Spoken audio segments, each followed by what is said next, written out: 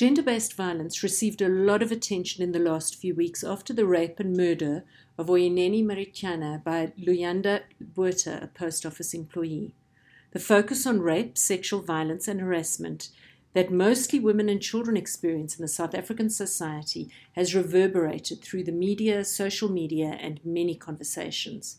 The tragic death of too many women and the rise of hashtag Am I Next, hashtag I am not next, and hashtag I refuse to be next have increased the urgency of how we respond to sexual violence and harassment.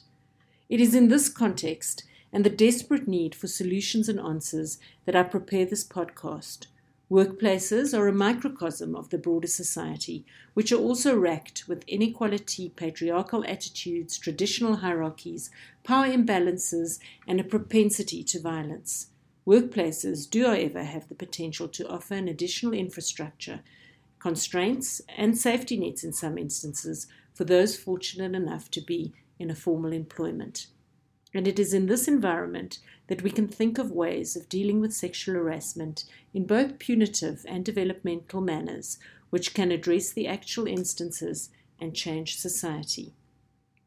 My name is Marion Shaer, a director at Conflict Dynamics, and we work towards a society in which people, workplaces, and organizations are skilled in negotiating, conflict management, and dispute resolution. We do this by training people in these skills, by conducting processes for parties who are in conflict, and for advocating for appropriate dispute resolution mechanisms. We work within the broad ADR environment, but my work focuses on training mediators, mediating disputes, and encouraging parties to use mediation more broadly as a way to get better results. I've been involved in mediating and investigating an increasing number of sexual harassment disputes. The question for this session is, what is mediation and how can it assist in cases of sexual harassment? Mediation is a very flexible process conducted confidentially, in which a neutral person works with parties to settle their disputes or differences. The aspects of mediation that are particularly useful in sexual harassment cases are, firstly, its flexibility. The process is flexible and is really designed for these specific circumstances of the dispute. Secondly, the manner in which it is party-centric helps and deals with the issues that are critical and important for parties involved in the dispute. And thirdly, the process involves active listening, which is a way of shifting understanding and approaches. Sexual harassment is defined as unwanted conduct of a sexual nature, and it is supported by various statutes and codes of good practice in the South African context. In reality, though, it involves a vast continuum of harassment. Anything from, on the one hand, an unwelcome touch, to, on the other hand, rape, and everything in between that. In the verbal instance, it could be an unwelcome sexual innuendo, but it could also be perpetual sexual insults. It can also involve quid pro quo harassment. Power is a big issue in these disputes, not only hierarchical power, but also physical power. It involves gestures, exposure, photos, objects. It follows people home, literally, and on their electronic devices. It can also involve favoritism and favors. In my experience, it is really complex, and no two cases are the same. Mediation is a very useful tool for dealing with these cases in the workplace, given this wide spectrum of sexual harassment. The continuum means that cases can be managed in a way which addresses the needs of the grievant, the employer, and the perpetrator.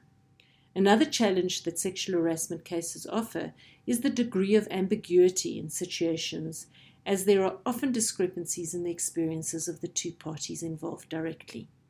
The frustrations that grievants and defendants have with the lack of evidence, which can drive adjudicators and public opinion to make inferences about character and integrity, or surmise about motives and intentions, often do not assist the parties or the process, and the person who often suffers in these instances is the grievant.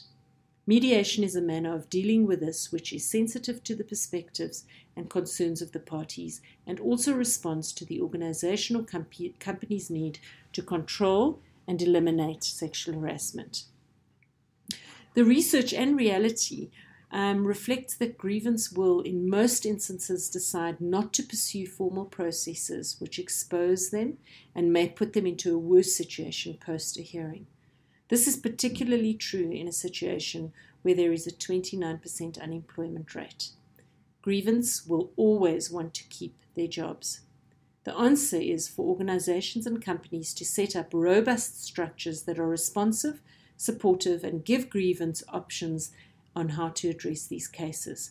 Without mediation being an early part of resolving these disputes, employees will have no recourse and organizations will not be able to effect behavioral and cultural change.